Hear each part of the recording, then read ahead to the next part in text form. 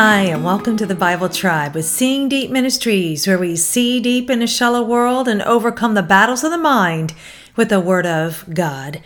I used to tell my kids to give their best in those moments when they felt like their backs were against the wall. They would never get the chance to be in that moment ever again. Each moment we live builds on the one before it, and we can be defined by a moment.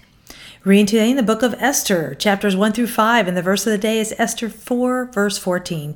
For if you remain silent at this time, relief and deliverance will arise for the Jews from another place, and you and your father's house will perish. And who knows whether you have not attained royalty for such a time as this. In context, Esther was chosen to be the queen in a very precarious situation. She was Jewish, and Haman, a top official in the kingdom, sought to annihilate the Jews. Once she discovered this plot, she knew she needed to speak up. But speaking before the king was like a death sentence in those days. And in our verse of the day, Esther's cousin, Mordecai, who had essentially raised her, gives it to her straight through a messenger. She did not have the luxury of not acting on what she knew.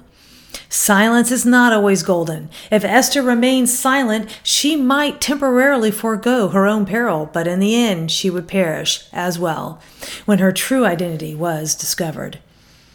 I chose the key word time, which is the Hebrew word eth. It means time as an event, experience, occurrence, or time itself. Time is a gift that vanishes as soon as we receive it. Use your time wisely. Thought of the day, time is priceless. Spend it well. Application. Every day has purpose. Don't let mundanity lull you into wasting time. Stay on mission and live each day well for God's glory for such a time as this. Go with God and His precious word, friends. Tune in tomorrow to head back into the book of Revelation.